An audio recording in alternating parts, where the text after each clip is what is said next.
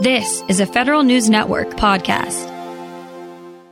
Defense contractors have been trying to recoup funds from the Pentagon that they've lost during the coronavirus pandemic. Now, the Defense Department says it's developing a way to streamline some of those payments. Still, businesses wonder how much they'll actually get back. Also, the school year is going to look a lot different for children of service members. Those are some of the items in this week's DoD Reporter's Notebook at federalnewsnetwork.com.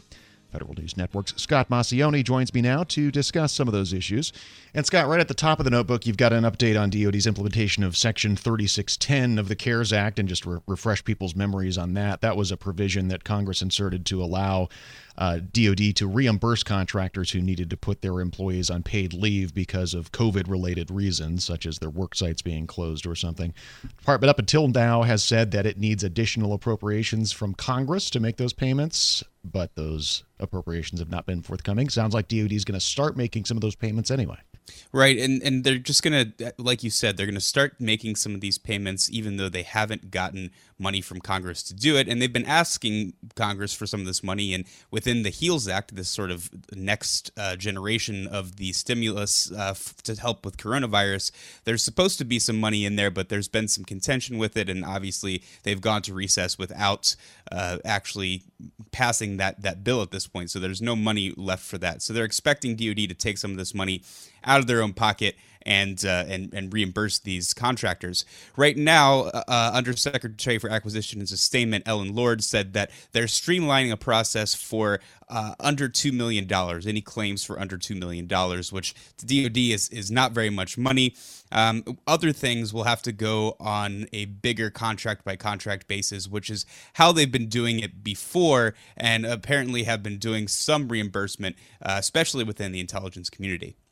The department has previously said that it would need north of $10 billion. That's just an estimate, I think, in order to make companies whole for all of these payments. So, but it doesn't sound like they're probably going to get their $2 million at a time. This sounds like it's mostly smaller companies with smaller claims.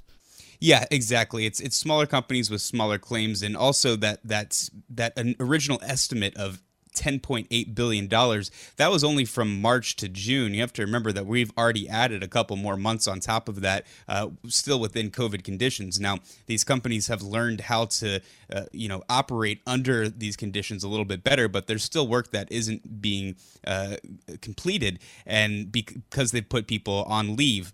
And, as I mentioned before, the intelligence community is really getting this a lot because they're the people that have to actually show up physically for their job and go into these SCIFs where they can't exactly social distance. So they're having to put people on leave and put them in on staggered time limits and things like that.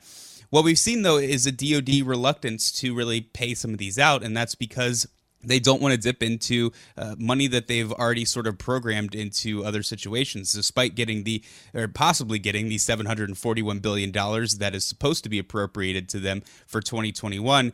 They've still already colored that money in the way that they want it to be, and so it may not go to those contractors in this sort of situation. Yeah, and you mentioned the intelligence community. I guess this would really apply to any sort of position where telework is just not a thing you can do. Depot maintenance is probably another big one.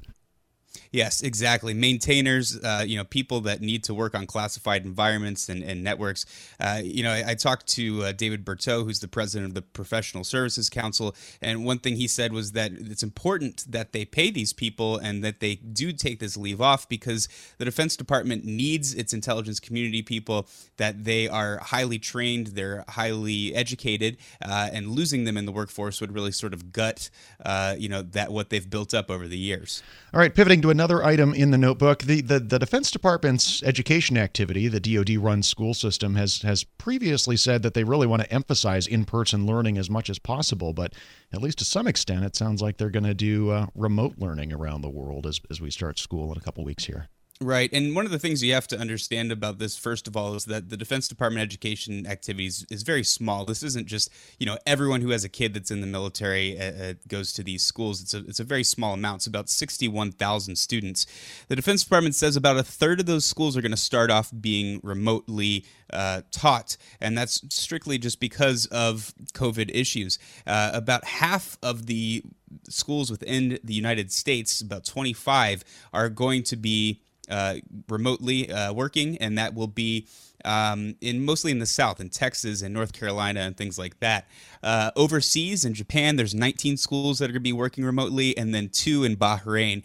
So around the world, there's a considerable less percentage of these schools that are need to be working remotely compared to the United States. Like I said, we're about 50%, or exactly 50%, are going to be hitting that mark. Another option for these students is just to go to the virtual school. It's something the Defense Department has built up over the past decade, and they've used it for situations like when people want to take an AP chemistry class, but they just live in, let's say, Nome, Alaska, where there's really not a lot of people taking AP chemistry. Well, a bunch of high schoolers can get together from all around the nation and work together on this one AP chemistry class. That's something that they're going to try and use a lot more while they're just dealing with this pandemic. All right, and finally in the notebook this week, a fairly critical DoD Inspector General report on DoD's performance in the mental health arena. Right. It just seems that simply that the military health system is not meeting the proper mental health standards for care for active duty service members. And part of that is that just half of the military clinics that they looked at did not help service members get the appointments that they need. They had to wait more than 4 weeks to get appointments. More than half of the active duty service members who were trying to get appointments ended up not even getting them outside of their military treatment facility. So, when maybe they sent them out into the community to try and, see a private doctor and then get paid through TRICARE, that sort of thing. So it just really seems that thousands of active duty service members and their families saw these delays, and those delays will cause an increase in risk for jeopardizing patient safety, and then ipso facto the readiness of the force is what the Inspector General said. And as we've seen with VA and in other parts of the DoD military health system, one of the recommendations the IG is making here is expand access to outside care. Right. And, that's something the Defense Department has worked on for quite a while. They've been doing it with the Defense Health Agency and consolidating some of their military treatment plants, consolidating some of their military treatment facilities. But there's been a lot of pushback. The military services aren't really very pumped about having their hospitals taken over. They're not really sure that the amount of care is out there in the private industry that they need, and that the private industry can take over where the military health facilities leave off. So, there's a lot of unknowns in this, and the lawmakers are noticing this within the NDAA and really putting a year delay on it in one of the NDAA bills. So, this might be something that may take a while before we see it implemented. All right, Federal News Network's Scott Maucione, and you can read more in this week's edition of the DoD Reporter's Notebook. Thank you, Scott. Thank you. This episode is brought to you by Zelle.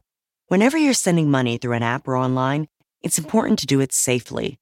Here are a few helpful tips. First, always make sure you know and trust the person you are sending money to. Second, confirm you have entered their contact details correctly.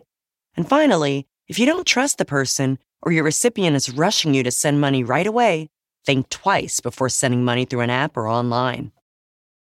Grab a 30-day free trial of Live by Live Plus, and you'll get unlimited skips, commercial-free music, and all of the podcasts and live streaming events you can handle. Visit livexlive.com/podcast1 to learn more and start your free trial.